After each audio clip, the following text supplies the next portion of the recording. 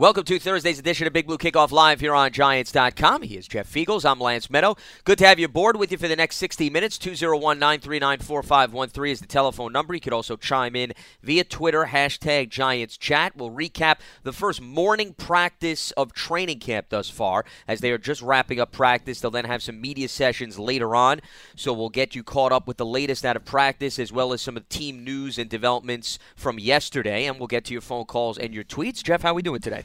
Good. First morning practice. Yes, first morning practice. They got to wake up a little bit earlier today. Hold on, let me get the violin out. Yeah, I know. It's tough. First morning. You know what the real morning practices used to be like? And again, I know I was just a punter. I still was there. 8:30 in the morning. You had to roll out of bed like everybody else. Yeah, I know. Because you had another one in the afternoon. The two-a-days. Two-a-days, yes. The old two-a-days thing. That word is not part of the vocabulary. It is not. In today's NFL. So 10:45, they get everything done, whatever. But other than that, I'm doing good, Lance. Doing well. That was a quick transition. I can't. Let me complain complain live in the first past. about today's NFL setup. Yeah, I can't live in the past all that much anymore. I just have to move on, and it's good. So good. 10:45. The guys are off the field now. Got to catch a little bit of practice this afternoon when I came in. Not much. But it seems to be that things are going well. Yeah. And I think I haven't been around the Giants practices for a little bit because I've been doing some work and stuff. But I will tell you that I read about it. One thing that I'm very impressed with, I would say impressed because this is good. And knock on wood. And I don't believe in you jinx the team. But it seems to me that the training camp is going very good for the Giants as far as health. And the guys are healthy. They're getting through this stuff.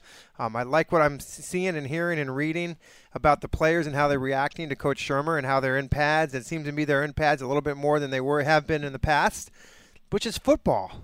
I mean, you gotta play in pads, so you might as well practice in them, right? And you want to develop good habits in pads too. Yeah, and I think that now that the way that the practices are designed, they're okay. I mean, you're out there one time. So, but it looks like a lot of good work going on. Some guys are having some good camps. Some guys are having some bad camps, and that's just what it is every year. You have the good and the bad and the ugly. Well, I think that we've seen that over the first few days of training camp. The one thing that jumped out to me today, as well as previous days, is I think the competition, Jeff, at wide receiver on the back end is going to be very interesting to watch, especially in the preseason games. Well, listen, a lot of guys are making plays, and that's great, but let's be honest. The men will separate themselves from the boys once they obviously get into these preseason games. I've said it before, and I'm going to say it again. Those 5th and 6th and maybe 7th, I don't know if there's going to be 7 of them, but whatever it is, it's special teams. Flat out, yeah. It's going to be – that's what it's going to make, okay? Cody Latimer is one of them. The guy can play special teams. He's going to be on the team. So there's another one of your receivers. So if you want to go through them. Roger Lewis, I don't think he's a very good special teams player.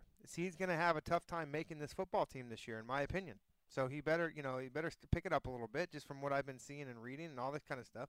Got to play special teams. So, but there's a great competition going on, and that is what Dave Gettleman and Pat Shermer want. And same with Tyke Tolbert, the coach, the wide receiver coach. They want that competition. They want guys to step up. But bottom line, in that meeting room, they're telling these guys, yeah, this is your playbook for wide receiver.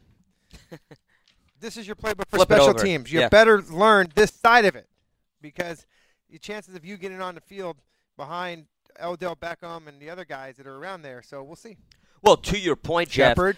Shepard is another guy. Camp. Russell Shepard, yes. Carolina ties with Dave Gettleman. And I was going to point out, Hunter Sharp, Cody Latimer, those are the guys that I think have stood out a little bit more because of what they can contribute on special teams, as well as Khalif Raymond, by the way, who I also think has done a nice job. And what about the guy with the three names? What's his name? 3 names? Tawa. Amba Edatawa? Yeah, that guy. Wow. I hope he makes the team. Of course you do.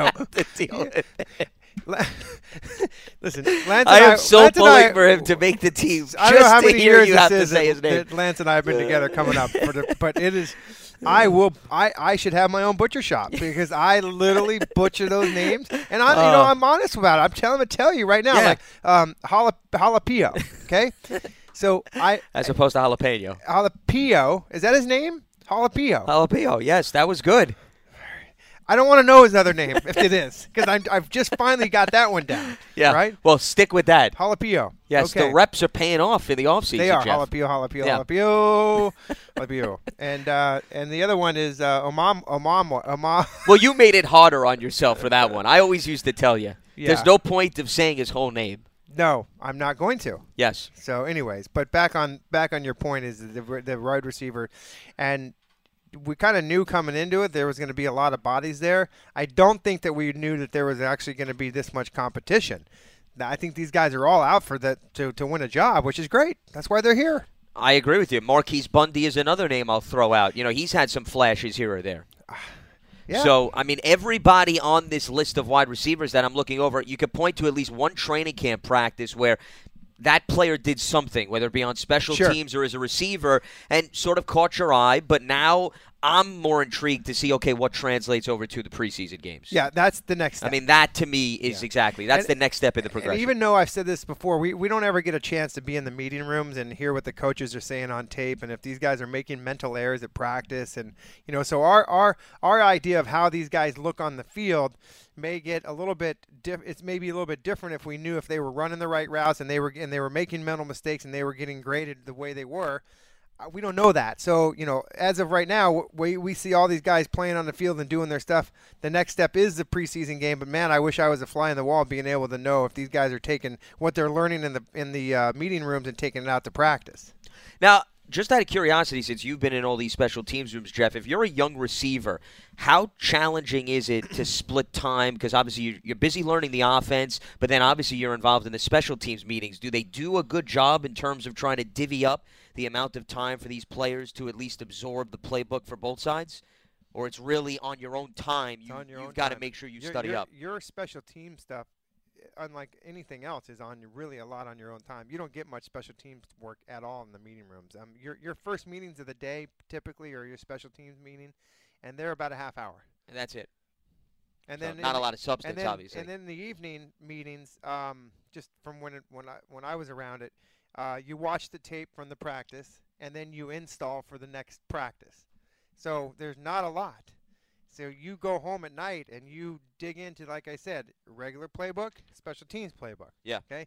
You better get into that special teams playbook that night because, and now in practice, you have drills and drills. There's not a lot of live special team stuff. So I think it's important that when they are in full pads is when they really can get a good look at the gunners and guys like that because nobody rushes full speed on punt rush. They don't want to get the punter hurt. And, but they have the gunners, it's almost like one-on-one with receivers. You have a defensive back there and you have the gunner. Well, this drill, you have two defensive backs and you have the gunner that runs down the punt, and it's live and you can hit, so you kind of get a good idea. That's really the only live part of special teams practice you can do. Now, I did read and hear about that they had a live kickoff return session and a kickoff session because this is all new rules now. Of course. So this is kind of, you got to start to get used to what's going on here. And to me, I think there's going to be returns everywhere this year. I think that there's going to be returns out to it's going to be unbelievable. The field position is going to be ridiculous this year. Well, because it favors the receiving team immensely. There's no question. There's no question. So I think it's more imperative that now that you have a kicker that says, okay, listen, Aldrich, you need to kick this out of the end zone. They need to get the ball at the 25-yard line. I don't want them to get a return. So the mentality of special teams now is starting to flip again. It's just there's constant, like they've changed the rules a couple years ago where the kickoff, and now they changed it to the 25-yard line a few years ago. Now, it sounds like the return game is going to be just highlighted. You're going to be all over the place. So now you go back to the kicker and say, listen, kick it out of the end zone. I need 25-yard line. It's a game of strategy even more now. Right. It's like a video game now. Yeah. Pretty much. I mean, Right? That's what it has to become. You've got to be computerized in your brain. Hey, I've got to do everything I can to make sure that I put it in a place that gives my guys an opportunity to get down the field too. I think that you're really going to see it during the preseason games. It's going to be interesting to watch that kickoff and that kickoff return and how it works, just because, and then also the helmet rule and all the other new stuff that's going to come about. Well, and I think even to add on to that, just the decision-making that coaches have to think about with respect to going for it on fourth down, perhaps being a little bit more aggressive because of how much a special teams play can come back to bite you, Jeff. And maybe you feel, you know what? with the way my defense is playing, Yeah. why don't we at least try to continue the drive as opposed to flip the field the opposite way? I mean, I think those are things that at least some coaches are going to think twice about. Well, a few weeks ago, John and I were on the show, and we had the gentleman from Pro Football Focus, and we were talking about the fourth down percentages and how some teams, you look at the Eagles, they went for it. Very aggressive. I mean, very Yeah. aggressive on fourth down, and they actually were very good at it. I think just off the top of from memory, the Giants were successful on 38%. Don't quote me on this, but from what I remember, 38% of those fourth down tries, which by the way sounds like it might be good, but that's really bad compared to some of the other teams that have actually go for it more on fourth down. They were above 50-60%. So, and it's just a matter of, like you said, it's a strategy when it comes to this stuff. We're going to open up the phone lines here in a second at 201-939-4513. One other thing related to the receiving core, Tyke Tolbert, the new Giants receivers coach, spoke to the media yesterday, Jeff, and the one thing he mentioned in Pat Shurmur's offense that they're emphasizing compared to what went on with Ben McAdoo is they want every receiver to learn every single position. They don't just tell the receiver, okay, Odell, you're on the outside, Shepard, you're in the slot. They want everybody to learn every position because they feel the more versatile receivers they have, the more guys that know to play inside and outside will keep the defense on its toes. And that's a little bit different than what we saw last season when mostly personnel was utilized in specific spots. Well, a few things. Number one, it's way different from learning just one position, X to Y to Z, whatever it is. The other thing is that in the previous offenses, receivers were counted on knowing how to read the defense, and and so they had to be on the same page as the quarterback. So, rather than audibling at the line of scrimmage, as long as the quarterback and the receiver saw the type of coverage that the defense was playing, that play, you're going to have to know that if you had a 4 route, you're now going to run a 6 route. Okay, so that kind of was a lot of work for the receivers. Now, I see the advantage of having somebody play each position also is the fact that, number one, for matchups, but number two is for injuries. So if you're heavy at the X and you get a couple Z guys that go down, there's not a learning curve anymore. So we can take Cody Latimer and move him X to Y to Z, whatever you want to do, and then because you've learned all positions. So that's and the guys feel comfortable in those spots too. And I also believe that if you are a Z, okay, and you're an X receiver or you're a slot guy, whatever it is, and you're learning everybody's position, how much better are your routes going to be knowing that you know what the Z or the Y is and the X is doing because you know the positions. So if you got to go out and you're at 6 yards and you're gonna turn it inside for an inside route, you know that the other receiver is running over the top of you. You better make sure that you know that guy's going to be 8 yards in front of you. I just think it makes the route tree and the route running so much better. And that's a good thing for those guys. No, I agree wholeheartedly, and I found it very interesting what Tyke Tolbert was saying because it's funny, reporters were constantly sort of asking the same thing. Oh, Odell Beckham looks great in the slot, and this guy looks great on the outside. So He's like, listen, up on it. We're moving guys around. We're not just looking for what one guy could do inside. We want everybody to know every which way, upside down of this offense. And also know some of the receivers, particularly Odell Beckham, is going to learn how to play receiver from the backfield too, because we've seen him go in the backfield before and run routes like that too.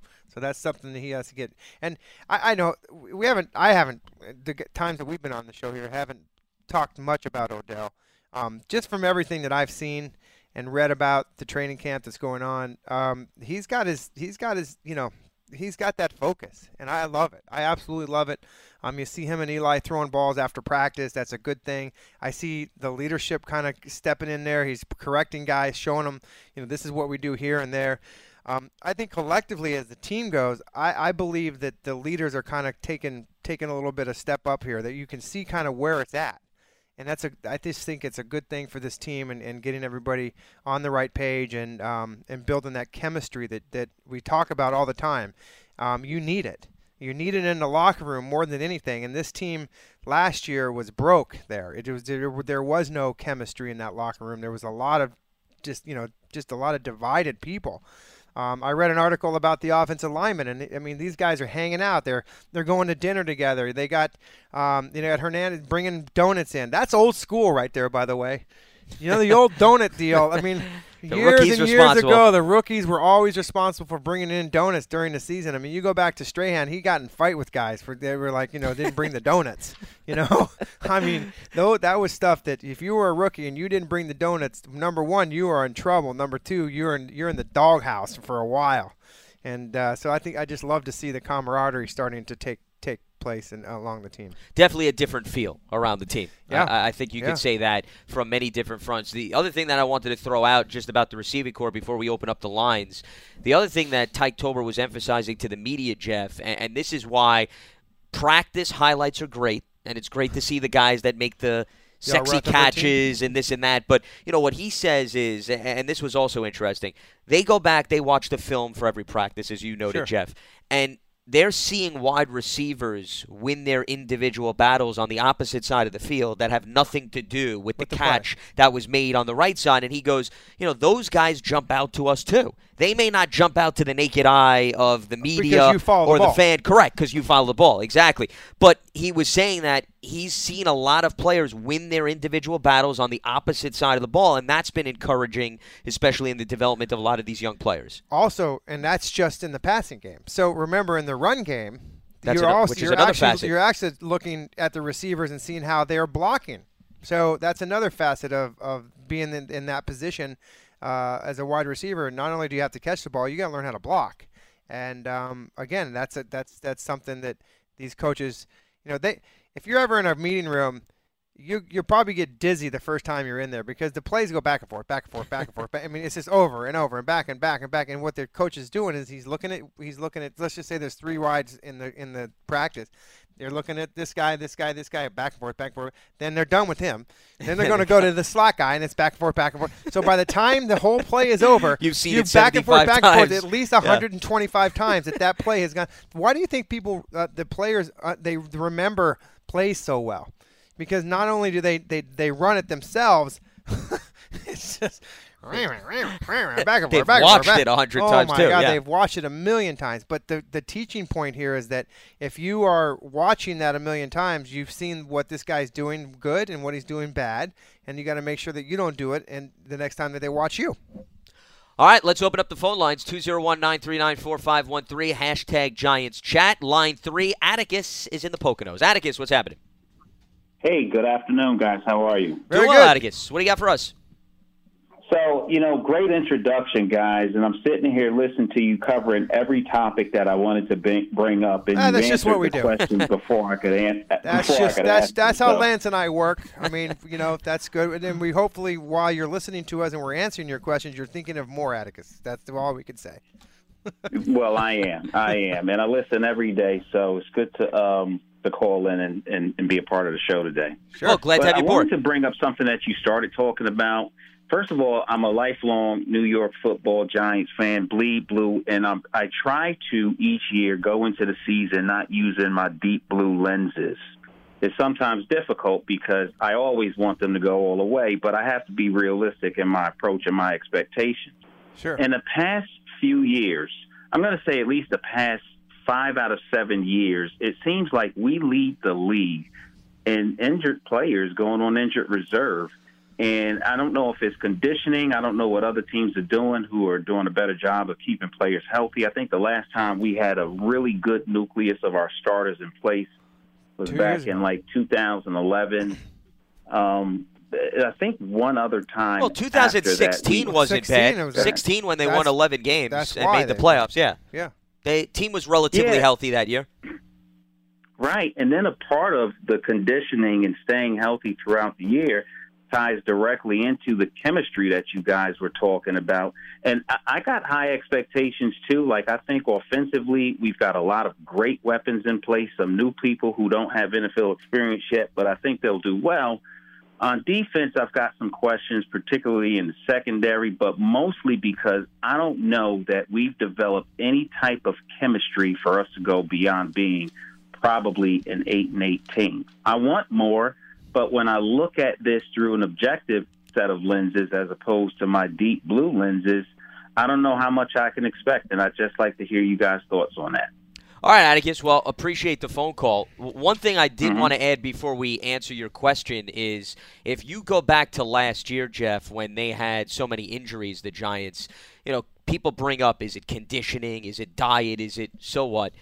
A lot of those injuries, though, to me didn't reflect lack of conditioning. For example, Odell Beckham and the ankle injury, that's not like a hamstring injury or something else. Janoris Jenkins, we're talking about broken bones here for most of the injuries last year. I think Landon that Collins' forearm. It changes every year. Sometimes the injury of the year is X. High ankle sprain. It's the next thing you know, they got 9 guys that get high ankle. It's just really a funny trend, and I think because we're big Blue fans and Giants fans, and we're kind of hyper focused on this what's going on with our own team. We seem to get lost in the shuffle as far as what's going on around the league. It happens to every team. Just unfortunately, a few teams get more than their share, and that's what been with the Giants last year. If I was to point anything with conditioning, I don't think that has anything to do with it these days, because in the off season, in the way that the game is played now, the nutrition, every team has a nutritionist. These guys are hydrated. They've got things in their shoulder pads that are tracking them, GPS. That has nothing to do with injuries. I mean, the conditioning. Now, back in the day when guys used to come into training camp to get in shape, I think that had a lot to do with it. But nowadays, I think guys are in such great shape in the off-season conditioning program that I don't think that has anything to do with it. Yeah, they go out, they work with their own individualized coaches. Right. When they break apart from the team, there's so much specialized training and conditioning now, and the technology, to your point, Jeff, has changed immensely. I mean, they can monitor you to the point where they know if you're in shape or not. I mean, all they got to do is prick your finger and run the blood test and see if the lactic acid in your body, how good it is and how fast your heart rate responds. I don't think that has anything to do with it. Now, not to say that some guys aren't in great shape and they don't take care of their bodies and they don't, because I know there are a lot of guys that just, they don't really care what they eat. They don't really care how much they drink. They just, they're kind of the, I'm okay. I've already been able to do this, but eventually that catches up to you. Those are the exceptions for only so long. Yes. Because those routines, like you said, can't necessarily take you throughout an entire career. Now, back to the caller's question about, the outlook, the expectations for this team. He mentioned, 8-8. Can they get better than that? Listen, the NFC East, first of all, we have to preface this before we get into this, is just a wacky and wild division. Well, I think you've brought this up on the program before about the over time. Every year there's a new winner. Haven't had 9 years, is it? So even more since the early 2000s. The Eagles won 4 in a row. Since then, back and forth and back and forth. Yeah. So that fact alone means, yes, the Eagles should be considered the favorites. Of course. Okay, they won the they Super are Bowl. by far the most stacked team, I think, on paper, Yeah. and the nucleus is coming back. So the Eagles should be the favorite. That's understandable. But we've seen freaky and crazy things happen where the favorite doesn't necessarily always pan out over the course of 16 games. I said this on it before. I know that this team right now, we all get caught up in, they're looking great, and everybody's, the team is coming together and this and that. But I just all I wanted you to do is draw a line at the middle of the schedule and look at those first 8 games of the season. Tough. And know that is a very difficult schedule for a 3-13 team with the brand new staff. About 50% of the roster has turned over here. So, I mean, be optimistic, but also be realistic in the sense that you got to understand this is still a team that has a long ways to go. I'm not saying that they can't do good things, but I would err on the side that they're going to be a little bit in a rebuilding mode. I mean, they kind of want to win now kind of thing. I think that's kind of what, it just depends on what you think win now and rebuilding is. Rebuilding to me is to clean the roster out and you're kind of, that Giants aren't rebuilding in a sense. I think retooling is probably retooling because they better still have term. a quarterback that's ready to has 1 or 2 years left on him. They got to get the mileage out of him. They get Saquon Barkley. They get so they went out and got some good free agency. So to me, they're rebuilding in a sense, but it is kind of a retooling, as you say. Well, I think we're going to be able to tell a lot about the offense in the first quarter of this season, Jeff. And the reason I bring that up is because they're going up against good defenses to start the season. Right. So if the offense can handle its business in the early week stages 1. of the season, especially week 1, of course, home against Jacksonville, but I'm even going a little further. At Houston, Okay. J.J. Watt, Jadeveon Clowney back to full health. Those guys you need to take into consideration. And, do not sleep on the Saints defense, which I think has come a long way over the last few seasons. That's now a balanced New Orleans team. It's no longer – used to be just a horrible – It used to be Drew Brees, go out there, score 45, and let's hope we win a game. Right. The Don Nelson school of thought in the NBA. We're going to outscore everybody. We're not necessarily going to stop anybody. Right. So right there, 3 teams, and Dallas could be hit or miss. A lot of young guys on that team. They got a pass rushing to Marcus Lawrence and company, but I think they've got some proving to do. So that's why I think 3 of the 4, you could say on paper, look good. Whereas if the offense is able to get in the end zone, put up consistent points, then I think they'll feel good about themselves that, hey, if we could do it against Jacksonville, we could do it against Houston, there's no reason why we can't do it against the rest of the teams in our division. As far as the defense is concerned, I mean, look at the quarterbacks they're going up against this season, Jeff. You don't really have a gimme type of game. And, you want to say, well, Blake Bortles is an up-and-down quarterback. That's fine. But you have guys that have helped their teams get to the playoffs and have been there and done that. He's probably the only one on that list. I mean, Dak Prescott, okay. But the guy still, he's a starter. He's a good player. He's better than Blake Bortles. We know that. I mean, and then all of a sudden you go down the list here. Yeah, really? Deshaun Watson did not play a lot as a rookie, got hurt, but still a dynamic talent. Drew Brees, Cam, Nick Foles, or Carson Wentz. It really makes no difference at this point. It's gonna be Nick and we're up to Foles, week 6. Yeah. You would assume Wentz is ready to go. Matt Ryan, Alex Smith. Yeah. Then you get the bye. Jimmy Garoppolo. Jameis Winston's going to be back for week 11. Wentz again. Mitchell Trubisky. Okay. Still inexperienced, second year in the league, but who knows what he's going to look like, though, Jeff, by week 13. Yeah. You're going to talk about now you've got a full season under your belt because he would have played the entire first half of the season. Alex Smith, Marcus Mariota, Andrew Luck, who's looked good so far in camp, and then Dak again.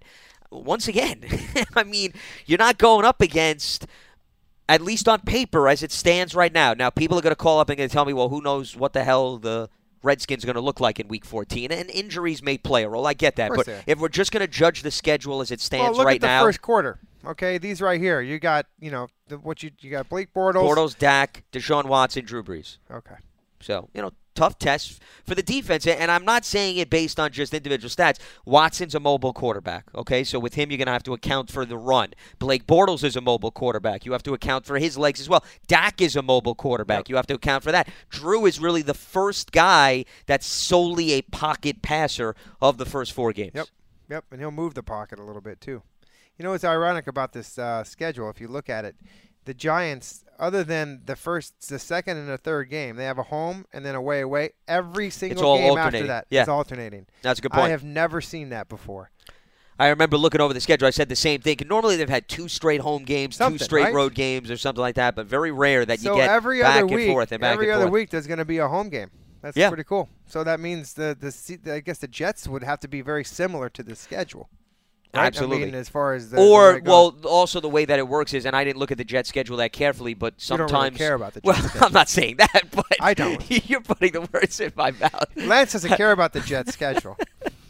Well, for my other gigs, I think I got to pay attention slightly. You do, but for this purposes, job, yes. As we say, for this exercise, you don't care about the Jets schedule. Point well taken in terms of that. But what we've seen in the past is, sometimes the Giants will play a Monday night or a Thursday night game, and the Jets could still be home because the stadium could be turned around quickly. So that I didn't look at. I know there were a few times in the last few seasons where they've had, the Giants play Sunday, the Jets play Monday night, or vice versa. Yeah, or a Monday and both Thursday. teams are home. Yeah. Something like that. Yeah. Exactly. Yep. They're still playing the Thursday night games. They're still playing the Thursday night games. Get set. Actually, speaking of that, I'm glad you brought that up. Football's officially back tonight. Is there a game on? There's the Hall of Fame game tonight. Oh, wow. So the Hall of Fame speeches are tonight. No, the Hall of Fame speeches are Saturday. Oh. But remember that year, about 2 years ago, the Hall of Fame speeches were Saturday, games usually Sunday night. So if you remember, it was a game involving the Packers. Sunday night, they start preparing the field, and it was sticky on the field, and the field was rock hard. It was peeling apart. Right. So they looked over, and the player said, there's no way we're getting hit on the ground, and they canceled the game. Right. So what they decided now was we're going to have the game before the ceremony, which makes 100% sense. So then, after the game's done, then you put the covering down, you put the chairs, and you have the whole ceremony. So that's why the game is now Thursday night. Interesting. Okay. Yes. All right. I guess it doesn't matter.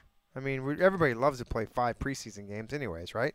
Oh, absolutely. I'm sure you look forward to the extra punts you got in the 5th preseason game, right?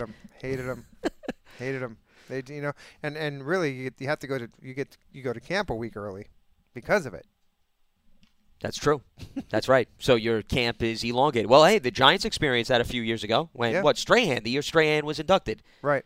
They had the Hall of Fame preseason game against Buffalo, if I'm correct. It was against Buffalo. I remember I went to that. And because Ray Guy was getting inducted That's year. right. I remember that. You had actually connections to just about everybody in that class. Oh, my God. Because I remember I had you on my Sirius show. We sort of reminisced about everybody. We had Aeneas Williams. Correct, with the Cardinals. Yeah. And then we had, of course, Michael. And then we had the left tackle for Jones, Walter Jones. Walter Jones for the Seahawks. That's right. And then there might have been one other one in there was class. At least you knew 4 or 5 members of that class easily. They were my teammates. Yeah. That was a very unique class. Crazy. Yeah. And all the punters went out there. Yeah, we had like 25 of them. Nice. That was great. That was cool. That was a really fun time. So Dave, our producer, has done some heavy lifting in terms of research, Jeff, because I know how animated you are about the Jets schedule. So he says they actually have a very sporadic schedule. Weeks 5 through 7, they have 3 straight home games, and then they have back-to-back road games 3 different times. So it's actually not really similar to the Giants. Interesting. Yes. Good. So there you go. Oh, well. I'm sure Sorry. everybody listening and watching now feels relaxed, feels much better about themselves. And we now know that down Lance the Jets doesn't schedule. really care about the Jets either. And that Dave just put that up for me, not for Lance. Exactly. He Only care. for you. He's only here to meet your needs. Absolutely. I mean, I'm an afterthought when it comes to this program. 201-939-4513. Line 4, we got Pete on Staten Island. Pete, what's happening? Hey, good afternoon, guys. Jeff, how you doing? Hey, how you doing, Peter? Good, man. How you doing? Hey, how you doing? You want to go out for a couple of calzones today, Beth? Oh, yeah. I had 2 last night. I can't have any more, huh? Reach your limit already. Yeah. Oh, I love it. I love it. I love it, Pete. How you guys doing? Listen, first off, Jeff, well, it's on, Jeff. We picked up an offensive tackle yesterday. What's his name? From the Cleveland Browns. Right. What's his name? Sulaco? Yeah. You're asking me to pronounce the name? Slovakia. That's what I'm waiting for. Yeah, really? You're going to get okay. Well, look at. I think that. Victor Sulaco. Right. 6'6", 335. Yeah, he's got a very big frame. Yeah. All right. Has he ever played? Well, he's been on. I know he was on the Eagles practice squad, right? And then he was with Cleveland, as I mentioned, and then Cleveland just recently let him go, and that's how the Giants were able to claim him. Okay, but he's actually never played an NFL snap, am I right? He's been with the practice squad. Well, he was cut in camp by the Eagles last year and then signed back to their practice squad. They released him in mid-September, and then the Browns signed him to their practice squad in late October, and that's where he finished the season. Yes, so to answer your question, he has never appeared in a regular season game. Okay, at the very least, I mean, listen, we need warm bodies at this point, so it doesn't That's really one way matter, to look at it. Anything for depth. If you're breathing, pick them up, at this point, for depth purposes. First off, do you agree with that? Because I have to imagine the pickings are going to be slim. Well, right? I mean, I don't think there's any crime. I agree with you, Pete. I don't think there's any crime in scouting talent that's let go and bringing them in. But, I mean, keep in mind, he has not been with the Giants the entire spring period. He's now first learning the playbook, and I think they're really not going to tell what he could do until they put him in a preseason game. But, yeah, at this point, you got 90 men on the roster. There is no crime in trying to get the best 90 players that you think right now you're capable of getting and let the best man win out. But I still think the guys that have been in camp, in fairness, and have been here all spring, have a significant leg up on him, given the fact that they're much more acclimated to the playbook. Absolutely. Yeah. But I understand, and listen, from what I've been reading and what you guys have been saying, so far anyway, Mr. Wheeler and Mr. Becton have not been really having good camps at least since we put the pads on. Would that be accurate? Well, I think that Lorenzo Carter has looked really good, and when he's been going up against the second unit, we've seen a lot of penetration. Barwin even was going up against the second team, and, you put a seasoned vet who's entering year number 10 in the NFL, and you put him against a second-year offensive tackle. Yeah, Connor Barwin should win those battles. A second-year undrafted tackle. Better point, even. So, yeah, I mean, I think at times they certainly, have had some struggles with some of the veteran defensive linemen and needs some of the young guys, but it's also a small sample size. And, I like to wait and see what happens in the preseason games before I jump to conclusions about players and their upside. But one thing I will say is, as Pat Shurmur mentioned, he does love the fact that guys, whether they're on the first unit or the second unit, they're going out there, they're competing every day. Sure. And that's what he noted specifically about Wheeler and Becton. They're competing. They may not be winning their battles every single down, but the guys are going out there and they're embracing the competition, which is what you want to see. Absolutely. And, if you don't mind, I have one other question for you, and this pertains to Davis Webb. Has he been getting reps with the first unit also? And I'll ask you, and I'll tell you why I'm asking this. Has he been getting the first unit reps? No. I have seen him mostly with the second team. Eli's mainly been in with the first team. Yeah. The only reps he would get, Pete, is if Eli was, over there at the drinking fountain or talking to Coach Shurmur, or got a day off for some reason reason or something like that. But, right now, Eli needs all the reps he can get with that offensive line, first team, and his receivers, and Saquon and everybody else. Right, and the only reason that I brought it up is because, I happen to feel, and certainly I'm no coach or whatever, but I happen to feel that if Davis were to, and I'm sure, at some point, maybe even in the preseason, you will see him with the first team. But if, God forbid, something happens to Eli, at least Davis will have played with the first unit a few times, and the guys would have gained some sort of confidence in his abilities. You follow what I'm saying? I mean, it kind of makes sense to me. I don't know. Well, the only time you're going to see Davis Webb is when Eli is not in uniform on the sideline in the preseason. Okay. I mean, if both of them are suited up and they're going to play, Eli's going to play, he's going to play with that first team. Yeah. And then Eli's coming out, okay? Or there might be a situation where Coach Shurmur says, listen, I'd like to get this offensive line to play a little bit more. I don't need Eli to be in there. So, Davis, you're going to get it some maybe a half a quarter or something with the first team. That's probably, you might see that. But I don't, I just don't see him going out as a starter with the first team and Eli, unless Eli was going to not play the game. Yeah, I agree with Jeff, Pete. And the other thing to keep in mind is even if he is in with some of the first-team offensive linemen, I don't even know if he'd have the entire five-man front. But if he had some of them, that doesn't mean, though, that the number one wide receivers are going to be in, Jeff. So he'd still be working with the players that he's thrown to more in practice than necessarily Odell Beckham and Sterling Shepard. Now, the one thing I will tell you that, because if you think it makes sense, so if you're Davis Webb, how? And I see what your question here makes sense. How is Davis Webb going to get some experience with the ones in case anything ever happened, right? And so, if in the way he's not getting any snaps with the ones in practice, which is true, these guys get a lot of individual snaps, okay, when they do one-on-ones.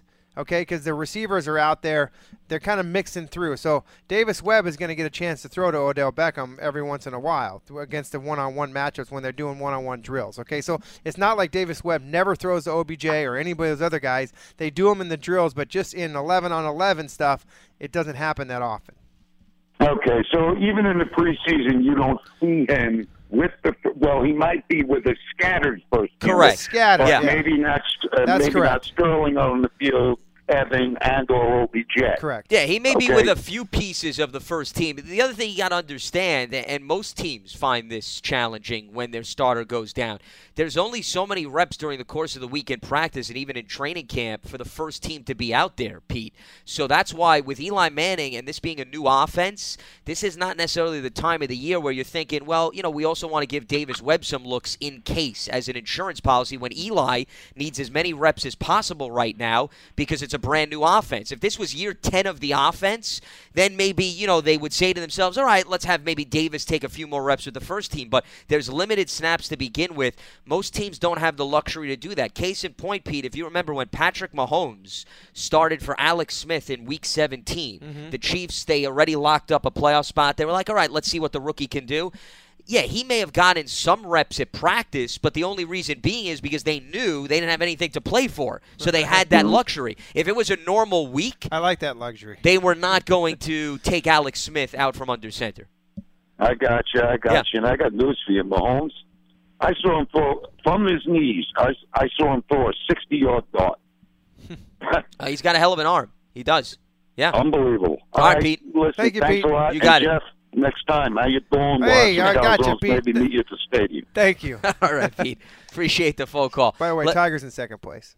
You know, this is a golf show. Oh, too. okay. All right. Well, what is it? The WGC, right? Well, yeah. Okay. Yeah, Bridgestone Classic. Just wanted to whatever, make yeah. sure I get the right He's 2 shots back. Tiger's 2 shots second. back. Okay. See, you never know what will update you here on Big Blue Kickoff no, Live. right. We may give you even some news and notes from NBA free agency, I even mean, though listen, that has died down. there's callers and viewers of our show that are golf guys, and we all Absolutely. kind of And want there's Tiger to be callers back. and viewers that also can multitask like you. Absolutely. They can follow golf Not as the well as greatest. host a show, I was just, which is it was extremely just impressive. a post on Twitter, so it's not like I'm following golf. I see. I was going to try to give you a little bit more credit. Now you're selling yourself short. Okay. All right. I am actually have golf up here and talking and doing the show. No, just kidding. Let's head back to the lines. Let's go to line 1, Angelo in Cincinnati. Angelo, what's happening? Hi, Angelo. How you doing, guys? Doing well, Good, how are Angelo. you? What do you got for us? I'm doing all right. First time caller. Decided to do this. Very I'm nice. actually calling because I know we just picked off offensive tackles off waivers. What's the theory on that? Like, if we pick somebody up off waivers from another team and another team released them, what's the purpose of, let's say, the Giants picking them up?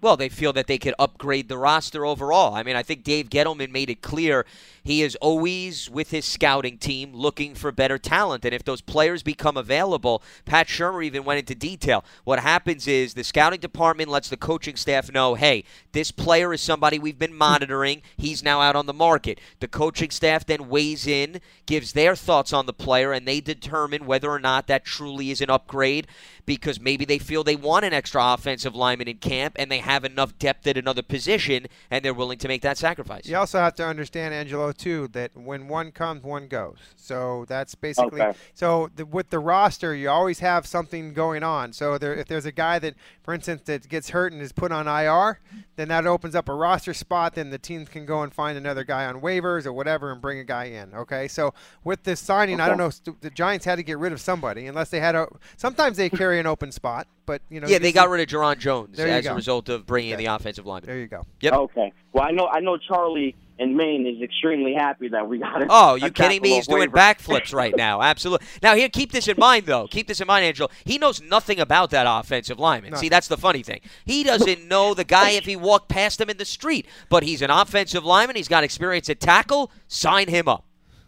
Oh, I think it's so funny. Every time I listen to this show, I always tell my wife, I'm like, yo, the guys in New York are so funny, the podcast to listen to, because they abuse this guy and is so upset about Eric Flowers. And I know y'all just teasing him, but it's so funny because I think personally, I think with Nate Soldier, I think that could really boost the confidence of Eric Flowers, because I thought Eric Flowers did a better job last year than the previous years. You know, he went, 9 weeks, then give up a holding call. You know, granted, Eli had to throw the ball really quick, but I still think he did it better than what he did previous year. He did. I think that's a fair point. If you do look at the penalty log, he was playing clean football for the majority of the second half last season. And, you know, whether you love him or not, that's well documented. That's a fact. We're not just making that up to make a certain player look good. The truth is he was well disciplined in terms of the lack of penalties in the second half of last season. Yeah, and one more point, guys, and I'll take this off the air. I know we have a lot of players we can throw the ball to, but I'm really high on Sterling Shepard. I'm always listening to how everyone speaks so highly about him. Shurmur is. Do you think we have the ability to have 2 receivers for 1,000 yards? Well, we had this discussion. I think it'll be really close. I think it will be really, really close because you know, obviously if Odell is here and healthy and everything, he's going to get the mother load of all the receiving yards and things like that. You also have to think about Evan Ingram, too, in there. So, you know, there's a lot. You got to spread it around. But I think there's a possibility. But I almost envision that maybe Evan Ingram will get the 1,000 over. This is I think that you put him number 2 on the list, you're saying. Yeah, I really do. Well, I mean, the other thing you have to take into consideration, and we talked a lot about this, Angelo, and appreciate the phone call. Thanks so much for weighing in. If you remember, Jeff, when Brandon Marshall was signed last year, everybody was starting to speculate, there's going to be multiple 1,000-yard guys, and clearly then the injury bug struck. I get that, but I'm going based on what the Vikings did. And Pat Shurmur is a coach who respects the run and feels balanced offense is important. So I'm anticipating if you run the ball more, it's going to be less throws, less opportunities, and therefore I can see Beckham getting 1,000, and then I could see somebody getting 850. Yeah, somewhere in there. 850 I don't think is crazy. Yeah. That I think is fair. I'm looking at the Vikings just as a means of comparison. Adam Thielen had nearly 1,300 yards. Stephon Diggs, their number 2 receiver, which would be the comparison to Sterling Shepard, had 849. Okay, there you go. So, and then then Kyle Rudolph. But then you're a significant drop-off, though, 532. But I think Kyle Rudolph is not the same player as Evan Ingram. That's fair. So I think it'll be tough. I think it'll be tough to get 2 1,000 receivers in this. It's a good question. It is a great question. It just in terms of the distribution, and it's the same thing why I feel that Saquon Barkley, Jeff, I would be surprised. Listen, if he does, it's fantastic. If he gets 80 receptions like Christian McCaffrey and Alvin Kamara, because my feeling is I think there's a lot more targets around him than what Carolina was working with and what the Saints were working with. Okay. So that's my logic in terms of, I think he'll have a good rookie year, but to expect him to do exactly what those two guys did in terms of total receptions. 50? I think he can maybe get a little bit over that. Maybe more towards 60, I think is reasonable for him. 80, though, I think is a bit of a stretch in my opinion. Oh, I think that's way stretch. Yeah. Especially. Well, and the reason I'm bringing that up is only because of what all those other rookies did last year. And a lot of people are like, well, wait a minute. If Kamara and McCaffrey could do that, just think about what Barkley's going to do that. Yeah, but Carolina. They don't have Odell Beckham on the team. Exactly. Too. Carolina had Kelvin Benjamin. They traded him away to Buffalo. The receiving core, Greg Olsen was hurt. I mean, McCaffrey turned in to be a huge target for Cam. I just don't see that happening, barring, of course, injuries. Let's head back to the phone lines. Line 3, Dave's in Cranford. Dave, what's happening? How you guys doing? Doing well, Dave. How's things with you? We're doing great. Hey, Jeff, just to let you know when you're not here, we were trying to talk about how challenging Schmelk is because he needs to wear a hat on the field to kind of make a difference between him and Lance. And I believe it was Lance that brought you up in that conversation, too. So I just wanted to let you know that's... Hold on. Really? No. Dave, Dave, throwing me under the bus here. No. Okay, I have a feeling that there's going to be some explanation. Okay, there will be an explanation before Dave will allow him kindly to continue his phone call after he throws me under the bus. If my history, is correct, and we could go back to the videotape. I just heard the thump. I was crapping specifically on Schmelk, okay? Good. There then you go. Paul brought up you as a means of comparison so that he can move up the depth chart in terms of the hair. And he said, I made the point to Paul because, we were going over the amount of hair. He said, well, he's certainly ahead of Schmelk, which I didn't disagree. And then he brought up Jeff as a means of comparison to further elevate himself amongst BBKL hosts. That's how I recall the history going down, Dave. I was just focusing on Schmelk. Right, Lance. Paul brought up Jeff. Yes. Some people think that you and Schmelk, Lance, sound alike, and I don't get it. So neither do I. I don't get that either. But I don't know who those some people are. Yeah. Well, I'm glad that you don't agree with the select majority, as I like to call them, Dave. I totally agree. I wanted to bring up two things, and some of this you guys have been talking about already, and it's both the impact of Shurmur. If you go back, I think, as you guys have, Lance, you definitely have, and you look at his play calling in Minnesota, one of the things that you see is that he just puts a priority, besides the running game, he just puts a priority on protection. And the reason I say that is, I don't know that Flowers is going to ever fix some of his kind of fatal flaws at certain times. But what I can say this year is that they're not just going to leave him on an island if there are certain situations like against Houston and he's singled up with J.J. Watt or whatever. Shurmur is more of a schemer where he's going to do what he needs to do, whether it's another back in the backfield. And so I think you're going to see the impact of the line. I think you're going to just see that from a schematic standpoint and kind of supporting that. Makes sense. And then I think the other side to it was there was a play yesterday that got a lot of attention when Landon Collins intercepted, in the 2-minute drill. And if you look at it, he's running down the other sideline, and there were two players chasing him. The one that got all the attention was Saquon. But if you look not far behind Saquon, who was chasing him? Eric Flowers.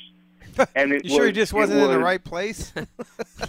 Just kidding. What's that, Jeff? I said, you sure he just didn't happen to be in the vicinity where he ran by? No, but you know what? That's good. I'm glad. In all seriousness, if you go look at it, he was running all the way across the field. And And my point is that Wow. I think Eric is the type of guy that's going to be influenced by the group around him. And when you see the impact of the rest of the line, given great effort, I think he's gonna see that, and I think you're gonna see him. I think they're gonna get the most out of him that they can get out, and that's all you can ask from a player at the end of the day. But I think you see that just in terms of the overall scheme and just in terms of what that impact is. And I think, the guy takes a lot of flack. A lot of it was justified. But if he can come along this year and learn how to give, great effort, he's still a 6'6", 320-pound guy. He's got talent and he's got size. I think the thing you hit the nail on the head when you said effort. The effort's got to be there. Okay, I just don't know if the effort's been there in the past where we've been happy about it. The other thing is that two things. Number one, I think Nate Solder is going to help Eric Flowers. Okay, I think he already has. The other thing is that if Eric Flowers wants to continue playing in the National Football League, he has to have a good year this year. Other than that, no, he's never. His career is going to end. He'll be a first-round bust. It'll be on him whether he cares or not. But so there's a lot of things that are in his favor that he has to do and do it right in order to continue his career. And I think that they built some guys. They brought Nate in here to help him, not only to help the line, but his leadership will help him. It already has, I think. And just seeing what you said, if him running down the field across, wouldn't have seen that last year or the year before. He would have just said, "Oh, it's practice, an interception in a 2-minute drill. The game's over. The drills should be over. What am I going to do? I'm just going to stand here." I think you're seeing that across the board. There was another quick. I'll leave you with this. There was another quick play yesterday where they came out with two running backs, Saquon in the backfield and a fullback, and then next thing you know, they split Saquon out wide, and he got singled up with OV, and they threw Saquon a slant route that he did really well with. But the great part was you have the other fullback in there, being able to block. So again, it's just I think you're going to see a huge impact just on play design and scheme that's going to have a really, positive impact on the team. So you guys have a great day. Thanks for taking my call. All right, Dave. Appreciate the phone call. You. The other thing I was going to add about Flowers is, you brought up a good point, Jeff, about the motivation, contract, wanting to earn another deal, whether it be here or elsewhere. He also has a brand-new offensive line coach, Hal Hunter, who was not with him in previous years. So if I'm Eric Flowers, it goes back to this fresh slate that we were talking about with everybody, Eli Apple, all these guys. Now I'm not working with coaches who have seen me battle through practice. Let me make a good first impression on this new offensive line coach. Yeah, and if you believe that I have a clean slate and I'm that guy and they've told me I have a clean slate and you're not going to bring anything up in the past that's going to make me mad about you, and could you? And a lot of these guys, they're kids still. I mean, Eric Flowers is still a young guy. You got to kind of – but I think that, Hal Hunter is a very established – a lot like a lot of the coaches on this staff that Pat Shurmur brought in. They're all good coaches. They have a lot of experience. So I think that Hal is one of them that can help Eric Flowers. And I know Hal Hunter. He is a military guy. In fact, one of his sons is a Navy SEAL, for God's sakes. He will make you toe the line. So if there's a guy that you want as your coach to try to get somebody like Eric Flowers to toe the line, I want a military guy that's basically going to be boom, boom, boom, boom. That's the way you're going to do it, or get out of here. That's what I like. Yeah. Well, I mean, that discipline that comes into play. That's it. That is huge. And some of these millennials, the younger players and stuff, the discipline kind of just goes out in one ear and out the other. I just think you got to have a guy that rules with an iron fist, as they say. Absolutely. In the cliche world. 201-939-4513, hashtag Giants Chat. We've got to make this clear to our viewers and our listeners, Jeff. When you don't like bring the Jets? up no.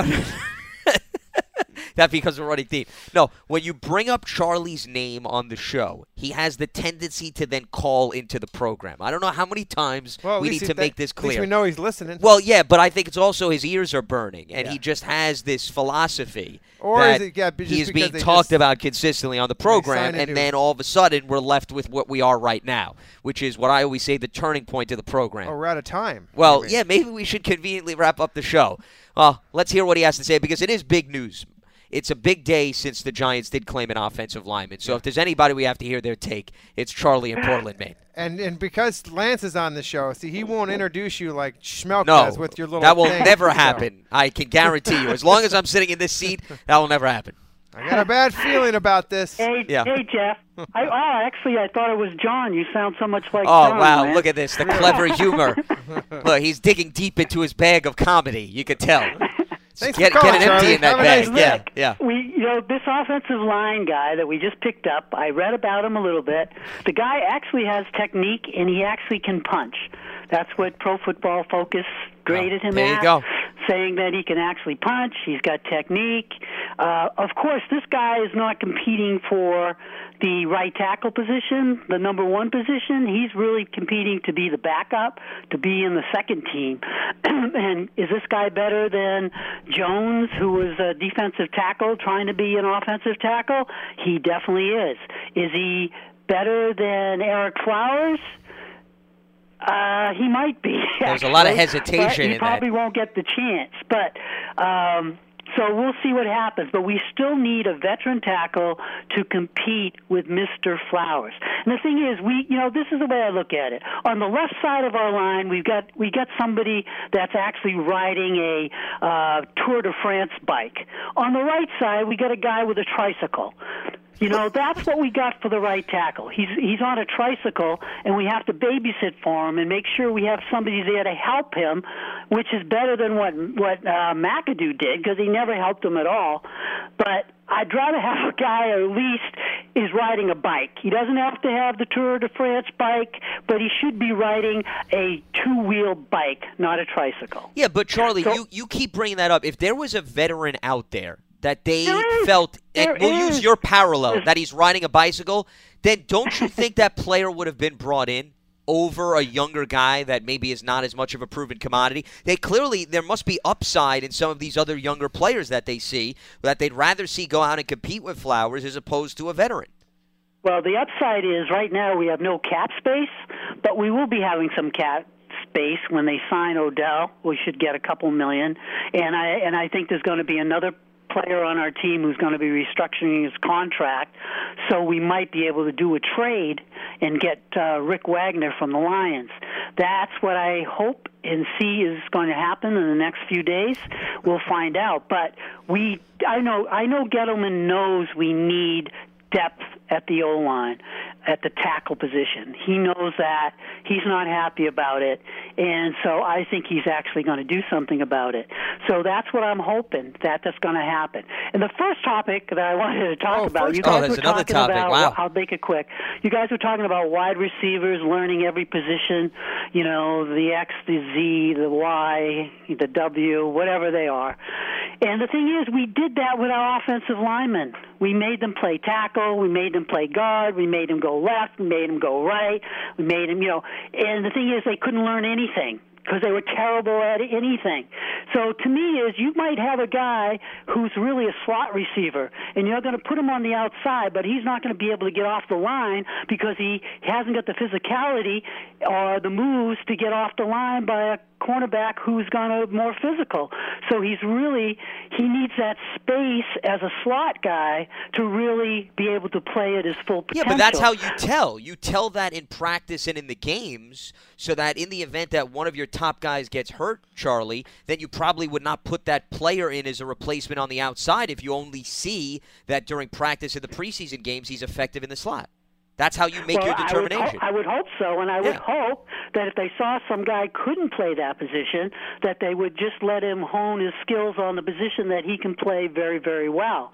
I would rather have a guy who can play one position very, very well than a guy who plays two or three positions not very well, poorly, or adequately.